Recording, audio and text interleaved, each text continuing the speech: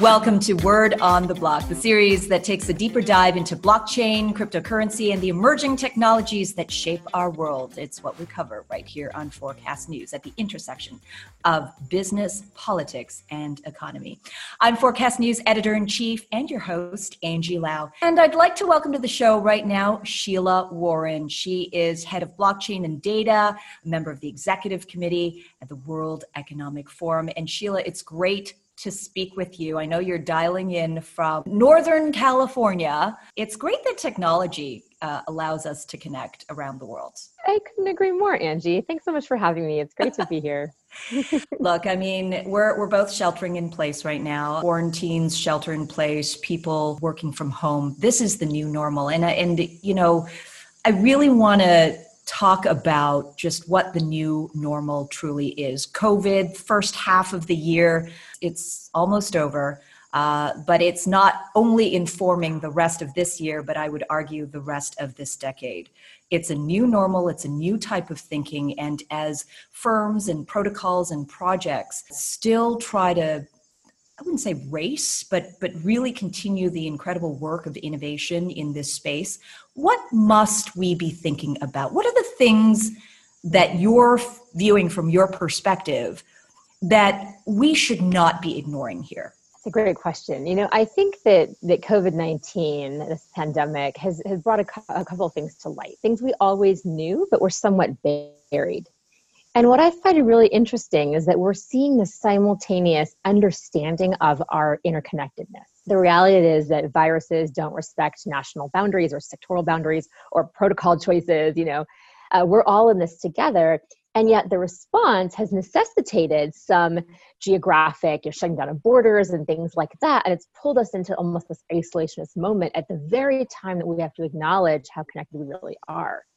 And I think that our technology in particular is going to have to accommodate that balance between those different needs. The recognition that we need to be thinking more communally and collectively about how we act, how we operate in the world, but also have safeguards in place that can be focused on citizen protection. These are both very important pushes that we're going to see, I think, that tension and friction becoming more and more a highlight as we move forward. To your point, there's so many issues. We've got the exponential burst of data collection, especially as governments track its citizens and its populace to combat COVID-19. Who knows what that's going to do or define our personal rights in the future. From that to all the way up to the fact that right now, you know, with financial inclusion being a critical issue, if you could say that before, it is enormously important right now as millions truly are slipping back below the poverty line. This is a stark contrast to even what we've seen as a little bit of an improvement when it comes to financial inclusion. But now with the global economy sputtering as a result of COVID-19, that is certainly weighing on people a whole lot more. So I want to start there with financial inclusion. I mean, this is something you come from Wall Street, you come from the social entrepreneurial side. Philanthropy has been in your background before you joined WEF. And certainly from this purview, what are the realities right now? And you know, what are the needs that we need to think about really as a global community to really react to what the economic realities are for, unfortunately, millions of people around the world? Mm-hmm. You know, I think we're facing a reckoning of what the systems that we deliberately built to be somewhat exclusive. We don't have truly inclusive financial systems in the world, in the global economy. And now we're seeing the consequence of that. We're seeing that this virus is ravaging impoverished populations. In the United States, it's ravaging people of color. Those below the poverty line are being hardest hit. Homeless populations are being hardest hit. And the most vulnerable in our society are not distinct from us. And to kind of my point about collective action, we are only as healthy as the least healthy among us as a society with something like this virus. So I do think that financial inclusion is a core component to safeguarding the world population. And I think we're seeing advances. We'd already seen kind of acknowledgement of the problems of financial inclusion and how, e-money or digital payments or things like this could start to bridge some of those gaps. We were always taking a very tech-heavy approach.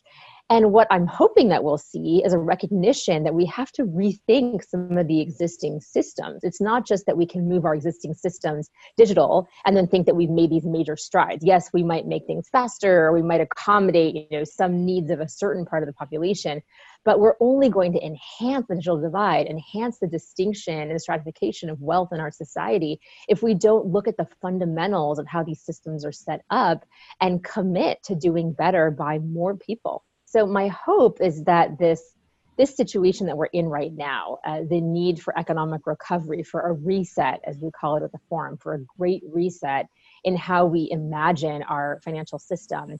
My hope is that in doing that, we will be able to be more creative and more inclusive in how we build technical solutions and focus on the entire suite of problems, not just the ones that are easiest to solve. A white paper that WEF published a few years ago, Blockchain for Enterprise, and you followed that up this year with guidance for central banks and CBDCs. Is this what we're talking about, when we're talking about, in your word, a reset? I think it's part of it. I do think that focusing on financial tools, whether that's, money, e-money, payments, digital currencies, that's one kind of example. Wealth creation, intergenerational wealth transfer, the ability to basically build an asset base and pass that down, to your family. These are things that are only available to really a pretty small segment of the population. And without that, every generation is just starting over again. And if you have to kind of almost begin at the beginning, then it's a huge miss as a society where we're missing the opportunity to build those legacy systems of wealth or heritage even that can be extraordinarily important to a society to kind of hold a society together. So I think that's part of it. I think we see a suite of options here. I think that central bank digital currency, CBDC, we see a role for CBDCs regardless of what happens with other kinds of digital currencies or even cryptocurrency itself. I think we see a role for stablecoin, other extrinsically backed coin. And we see a role for pure crypto, for intrinsic crypto that's intrinsically backed, has its own value. All those things serve different needs. And what we're doing right now is exploring digital currency governance more broadly and kind of trying to explore some of these friction areas that I mentioned. So for example, the tension between privacy and security is a very known one, but the tension between financial inclusion and certain kinds of technical solutions is not as widely acknowledged. Right? You have to have access to certain kinds of infrastructure, certain kinds of hardware to use certain kinds of technology really effectively. And so what does it mean for the parts of the population that don't have that kind of access if we're focusing on certain ways or modes of building that are by their very nature exclusive yet again? You're totally right. It presumes that you have access to technology. And while that is the case for majority of people, the whole point of financial inclusion is that there is a huge swath of underserved, and that includes access to technology. And we're seeing that. So what is the work that needs to be done? I mean, not only from a software point of view, which, we talk about architecture and infrastructure, but that also, needs to be supported by the access points in the real world, actual computers or mobile phones. I mean, which projects do you think are a lot more thoughtful about that, or is anybody thoughtful about that right now? Yeah, we are seeing some opening up of the hardware options, right? So rather than your mobile device or, certain kinds of hardware wallets, maybe we look at the cards. So there's like this experimentation happening now with crypto cards and things like that. Maybe it's easier, it's more flexible. I think we're also seeing more interest from, I'd say, like more pure, crypto people in what I call these on-ramps and off-ramps. So the idea that for some people, cash is going to be a superior medium of exchange for a variety of reasons, any number of reasons. And if so, what is your kind of on-ramp and off-ramp into banking? Now, I don't think that the goal of a stablecoin issuance, for example, should be to provide an inroad to the traditional banking system. I don't think that should necessarily be the end in and of itself. But I do think that an accommodation of that is going to lead to broader scale adoption, which is important. So once you have broader scale adoption, you can then invest the resources that are often needed to serve those who are most in need. I think that's it's just a financial reality around this, right? You have to kind of hit a certain, generally speaking, hit a certain level of scale, and then you can be more inclusive. But that only really works if from the very beginning in your design, you were contemplating that path, right? You can't all of a sudden shoehorn in impoverished populations into whatever solution you built, not for them. You have to be thinking about ahead to what that would look like, even if it's not something you can roll out in the very first, in your beta, for example, which is logical. Yeah, I mean, beta right now is whoever's got the biggest audience or users, Yeah. right? Like Libra, for example, is one. In your view, what role does the private sector have to play to establish these new routes, these on-ramps? I think a lot. I think the private sector has a huge role to play here. And I think the role is not just in adoption, it's in pushing innovation. The private sector has thought, I think, in many cases, even more than the kind of the crypto sector, in some cases, about who's included and who's excluded, right? Because certainly the goal of the private sector, in some cases, is to capture the market. And they've done a lot of market analysis of some of these populations, and they've made decisions in some cases that certain populations just could not be captured with the product and services they were offering. Now they have potential to have a new suite of services, but some of that thinking is very rich, very rich knowledge there. And so what we're trying to do is connect the private sector, the public sector, with civil society organizations and those who actually work directly with these populations that we're talking about here, contemplating here, and members of those populations themselves, to get a real sense of what the actual need is and what is realistic and practical in terms of some tools and solutions that would actually solve the problems that these populations are facing. And so you're working with a lot of private firms and projects and protocols. You're launching your own fund there. What's the thesis? What is the end goal? So we're not launching a fund, just to be clear. We're not funders, but we have a digital currency governance consortium that we have launched. And what that is focusing on is, in typical forum fashion, we're bringing together a variety of stakeholders from very different geographies, focusing on a multitude of use cases, and thinking about, again, what are the boundaries on what a stablecoin issuance, digital currency issuance, can easily accomplish, what is really, really hard to accomplish, and what are the trade-offs that you have to consider. And what we want to do is not so much say this is better, this is worse, or this is a good coin or bad coin. It's not about any kind of rating or grade. It's just saying there are some realities here. If your goal is financial inclusion, then maybe you're not going to be as able to provide the same measure of encryption in certain ways, because the ability to access private keys is going to be a little limited because of your technology limitations. Random example, right? Or maybe if your goal is penetration into areas that really are working with mesh or don't really have a lot of access to infrastructure, maybe the trade-offs there are different. If you're focusing on banks and interbank settlement payments, maybe your security needs are so high, your regulatory need, your compliance needs are extraordinarily high. That involves maybe excluding certain parts of the population and saying this solution is never going to work for the unbanked, as we call them, right? So it's just kind of surfacing some of these choices that have to be made, and then saying, where does any particular coin issuance fall, and what's the governance model underlying that can support the priorities that are being focused on by that team or that protocol or that company or that government or whoever's doing the issuance. So it's to bring, I think, a lot of our work, I think, over the past few years has really been cutting through hype, number one, in the technology space, but also just kind of bringing a very practical orientation to the work to say, it's not a competition. It's not CBDC or crypto or stablecoin, right? It's all of these things have a place. It's a different place. And let's help identify and land what is most appropriate for the problem you're trying to solve. Always going back to that initial idea of the problem and the use case. The work that you're doing at a global level, is so rich. It's so deep in detail, and the conversations I think you've noted in the past, like night and day. The beginning of perhaps the hype cycle of blockchain and cryptocurrency was like, what's this? What is this? To next year, literally talking about regulatory compliance and advocating for innovations in different vehicles and such. And now we get to 2020. Recently, the Federal Reserve Chairman, Jerome Powell, kind of disregarded the role of the private sector, or at least said that it must be led by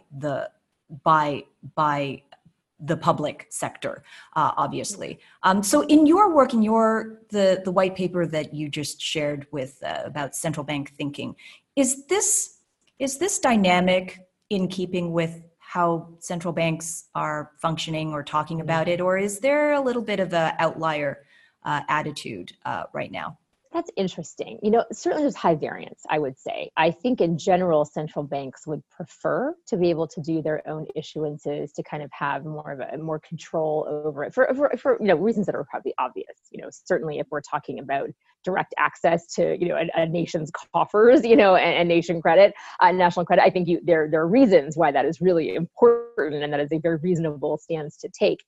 That being said, I think that the United States in particular has not been, this varies again, branch by branch of the Fed, but we have seen a little bit less enthusiasm about these hybrid or synthetic CBDC models. We have a wholesale CBDC that connects to a retail layer, whereas many other countries have really embraced, whether they've done that, in implementation, at least in theory, have embraced that model, kind of relegating the private and public sectors to their respective spheres of expertise and influence, right?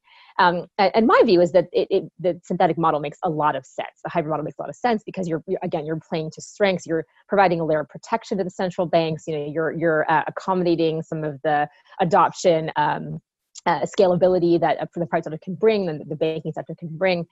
So in that sense, I think it's a little bit of an outlier. But again, I think part of that is because not every bank, a central bank rather, has a reality where they actually could, promote mass adoption, right? They just don't have that reality. They don't have the ability to kind of do that. And they don't have the kind of security, I don't mean cybersecurity, but I mean like the kind of, faith and credit and kind of security nationally to feel like they could kind of pull that off, for a variety of reasons, some of which are political. So in that sense, it's not an outlier, Yeah. But I do think that as a general matter, the United States, I would not call us a cutting edge country when it comes to digital currencies as a general matter. Well, I wouldn't count it right now as among the countries who are in the test pilot phase right now, which is what we're seeing happening in Asia and specifically China. Right. That is for sure. That's right. But bringing China up, to say the least, but that's also increasingly sparking a lot of concern. Obviously, it's sparking concerns about privacy issues, the ability of individual control, usage of dollars, or even access to a digital currency. These privacy concerns are cropping up. What is the WEF recommendation when it comes to the thinking about that? What's the guidance that you have for central banks? So there's two things I think behind your question. So one is this concern around dollarization, and that is not a new concern. I think there is a fear that digital currencies will, expand that, will kind of accelerate the dollarization of many world economies. And look, every country has to assess for itself if that's a good or bad thing. There's soft power considerations, there's financial stability considerations, there's monetary policy and stimulus considerations. There's a lot of different economic considerations that the variance, again, is quite high. And it's really not for me to, tell a government what's the right thing for them to do. So that's kind of one piece of it, I think, that's the fear. In terms of the privacy component, I think that really, honestly, it comes less from dollarization and more from concerns about different models and different cultural notions of privacy and different political notions of privacy. Certainly, I think we can just name names. China has very different, a different stance on privacy and on it as citizens' right to privacy than the United States. There's that serves them well in sometimes, like pandemic response. It sometimes is not as forward thinking as other jurisdictions. So I think that the competing concern around privacy really isn't driven by concern about the United States. It's driven by other jurisdictions, including China, and what it would mean to basically see a global digital currency that was led by a society that didn't necessarily embed privacy considerations into its issuance. And I do think that is the direction that we're moving, and no one really knows. Well, some people obviously do. I am not one of them, but some people have the details on what's really happening inside China with the issuance. But we all know it's coming. And I think it's a question of what the adoption looks like. I think it will be very dramatic and very quick. and what that means for other competing efforts, including, I would say, stable coins like a Libra. So we're going to have to just see how it all plays out and what the timing winds up looking like, what the adoption looks like. If the pandemic has an effect on that, it could go both ways. The pandemic could really accelerate adoption, or it could actually decelerate adoption and kind of stagnate adoption. We'll have to kind of see where things stand at the time that this thing really takes off. Well, hopefully by Heck of a ride 2021. this year. Oh my Yeah. goodness, you could say that again. I Right? wonder I where mean, we're going to be in. Yeah, we're only halfway through this crazy year, and it's not over. Yeah, my crystal ball certainly failed. Anything I don't know what I predicted in Davos this year, but it certainly was not, pandemic and, none of that was anything that I really saw coming to the scale and speed that it happened. It's apocalyptic fiction come to life. It's really what it feels like. But let's, hopefully in 2021, we're seeing a lot of conferences come back, announcing physical dates where people can come and rub shoulders. I don't know how close people feel comfortable doing that in 2021. Elbow bump, But yeah, much more elbow bump in Davos, maybe in 2021. Yes. What do you think the conversation is going to be like? Let's say it does happen. What do you think the conversation is going to be like in this space, in cryptocurrency, DLT, DeFi, all of this? The financial realm of where this is taking us. Well, let me tell you what I think it'll be and what I hope it will be. What I hope it will be is that we're going to be having much more inclusive conversations. The notion that there are parts of society that are just left behind. That's just how it is. And I've actually been in conversations with people that just say this, well, we just can't serve those parts of the population, so we're going to do the best we can. And if we get to 80-20, good enough. I don't think that is a good enough answer. I think that is a partial answer. I think that not every protocol or every issuance has an obligation to meet the needs of everyone, but I think there needs to be connectivity to interoperability among those different offerings. And I hope that we move to a place where we are taking more care and having and bringing some of the empathy I think that we have felt in light of this pandemic into these systems and into the design of these systems. So that is my hope. What do I think is going to happen? I think we're going to continue to see a lot of an extractive model. I think we're going to see an acceleration of, all kinds of e-money and digital currency. That was already in place, and it's just going to continue to accelerate, in my view. CBDC issuances, certainly. Libra is going to launch at some point, so that's going to be a whole thing. China's going to do what China's going to do, and we're all going to react to it, how we're going to react to it, and we can't really plan for it all that well, so we'll have to deal with it when the time comes and see where we are. So all those things are going to happen over the course of the next year. And it's going to be an extraordinarily active space. Now, along with that, I think is going to come, and I'm hoping, and this is the other thing I hope for, that I think that we've had some role to play in, is a normalization of cryptocurrency. So removal of some of the fear of different kinds, and not just Bitcoin, but different kinds of cryptocurrencies, and the notion of cryptocurrency being less scary, less criminally oriented and all this kind of thing. Yes. And not just for, hypersecurity, but just more normalized for kind of more ordinary kinds of things. And whether we're at a scale of adoption where we're paying for our coffee, which is always like the trope that's trotted out, I couldn't say. But I certainly think we'll have moved along a spectrum to where that doesn't seem like this crazy idea the way it did 2 years ago. And people who are focused on that area and building in that area are not going to be dismissed as these crazy people, who are just kind of like living in a sci-fi sort of world. This stuff is real. It's really real. It's coming, and it's coming fast. So that's where I think we'll be, and faster than I think we would have been before all of this virtual land. We entered virtual land, for this few months. I think you're absolutely right. The speed in which people are becoming more familiar and accepting that the world has irrevocably changed forever is here, not only from an individual point of view, but all the way up to corporate and global leaders. And certainly, you're at the center of all of these conversations at the World Economic Forum. So really, Sheila, thank you so much for sharing your perspectives and gazing into your crystal ball. I hope we're all healthier a little bit more in 2021. And I hope to elbow bump you in Davos in person. Yes, Angie. As we do this. But But until then, we're just going to have to telecommute and hang out with each other. You're going to be showing up in Taipei, July 15th to the 19th for the Asia Blockchain Summit. So I will see you there. That's right. I'll be zooming in. I look forward to it. There, we will zoom in together. But Sheila, it's been an absolute pleasure. And I thank you for joining us on Word on the Block. And everyone else, thank you for joining us on this latest episode. I'm Forecast News Editor-in-Chief Angie Lau. Until the next time.